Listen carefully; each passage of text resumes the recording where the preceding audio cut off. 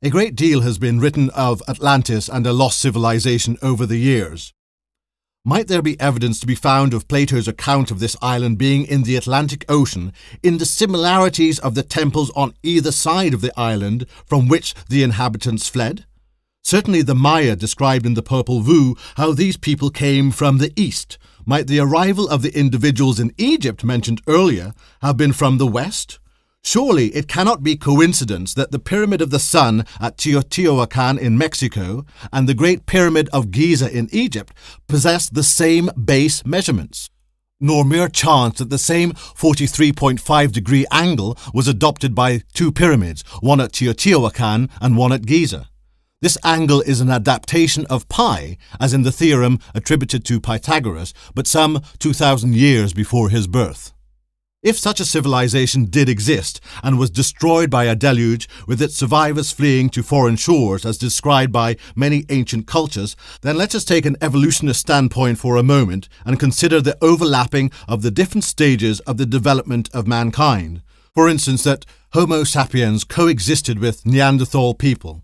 Eric Trinkhaus of Washington University announced that a skeleton of a child who died some 24,000 years ago, found in Portugal in 1999, was a hybrid and proof that modern humans and Neanderthals interbred.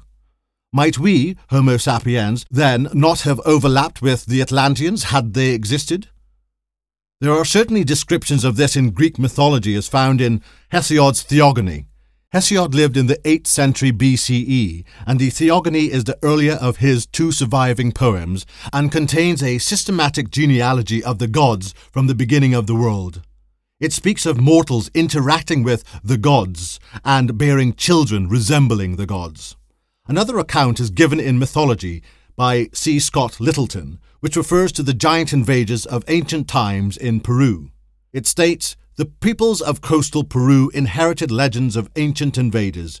These were giants where the heads of ordinary men would come up to their knees, and their eyes were the size of plates. The giants were loathed because they forced the native and human population to submit to them sexually."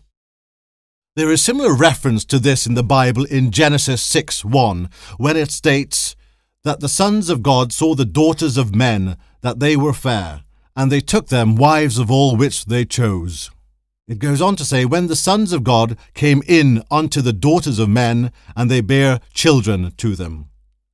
We also find within the book of Enoch from the Dead Sea Scrolls, it states, "And when the angels, the sons of heaven, beheld them, they became enamoured of them, and saying to each other, Come, let us select for ourselves wives from the progeny of men, and let us beget children."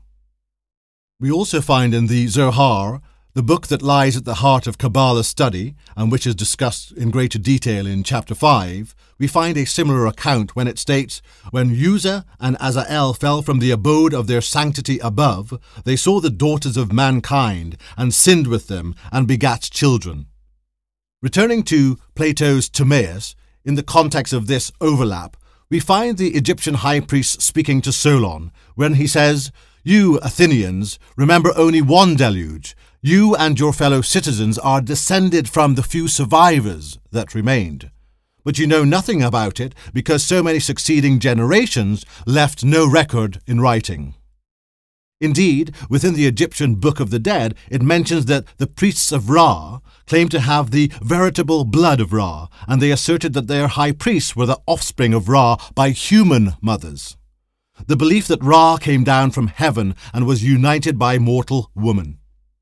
As I stated in the previous chapter, from the same book, collectively they were known as the Kemenu, or the Eight, and they were considered as primeval fathers and mothers.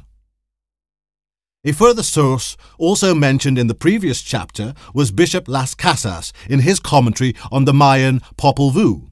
He writes, "The Maya believed that certain persons who escaped the flood populated their lands, and they were called the Great Father and the Great Mother.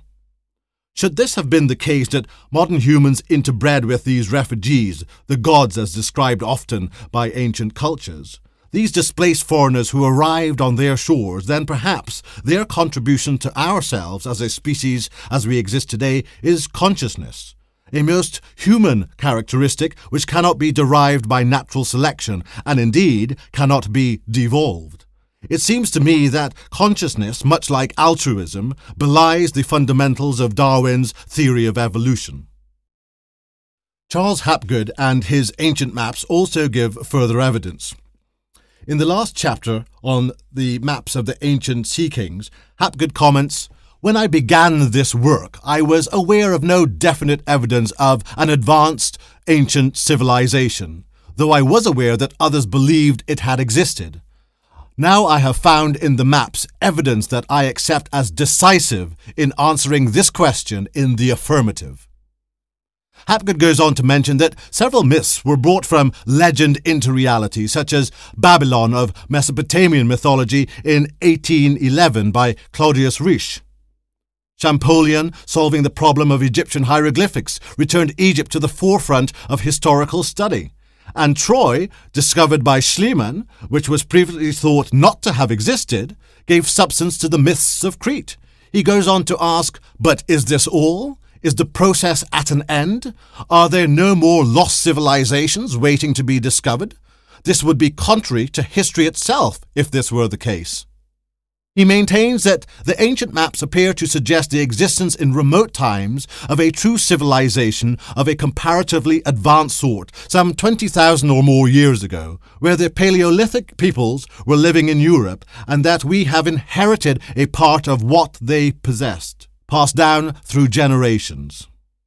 He further suggests that the idea of a simple linear development of society, from the Paleolithic through the successive stages of the Neolithic, Bronze and Iron Ages, must be given up. Today we find primitive cultures coexisting with advanced modern society on all continents, such as the Bushmen of Australia and South Africa, and truly primitive peoples in South America and New Guinea. It is not only the inference of the maps that denotes an advanced knowledge and civilization, but there is also the Kircher map of 1665. The Kircher map of Atlantis places Atlantis between Africa and North America. The map was taken from Egypt by the Romans probably in 30 BCE, and on this map is inscribed in Latin, "The site of Atlantis, not beneath the sea," according to the beliefs of the Egyptians and the description of Plato. The map shows Africa and America on the wrong side of the island of Atlantis. This is because, to the Egyptians, north is south. That is, Lower Egypt is northern Egypt and Upper Egypt is in the south. This therefore lends to the veracity of the map. Lewis Spence, in his The History of Atlantis, points out that absence of documentary proof is not an argument for not accepting Plato's original description of Atlantis. He states, "The bare idea of Atlantis as described by Plato has been met with derision by generations of archaeologists, simply because no direct documentary evidence relating to its existence survived. But can one reasonably expect direct documentary evidence of a civilization which totally disappeared more than 11,000 years ago? It is manifest that another kind of proof than documentary must be drawn upon to justify the existence of such a culture." My personal view is that there is compelling inference based on cultural diffusion, mythology of antiquity, and geological anomalies that points certainly to a great flood or deluge and also the existence of an antediluvian civilization.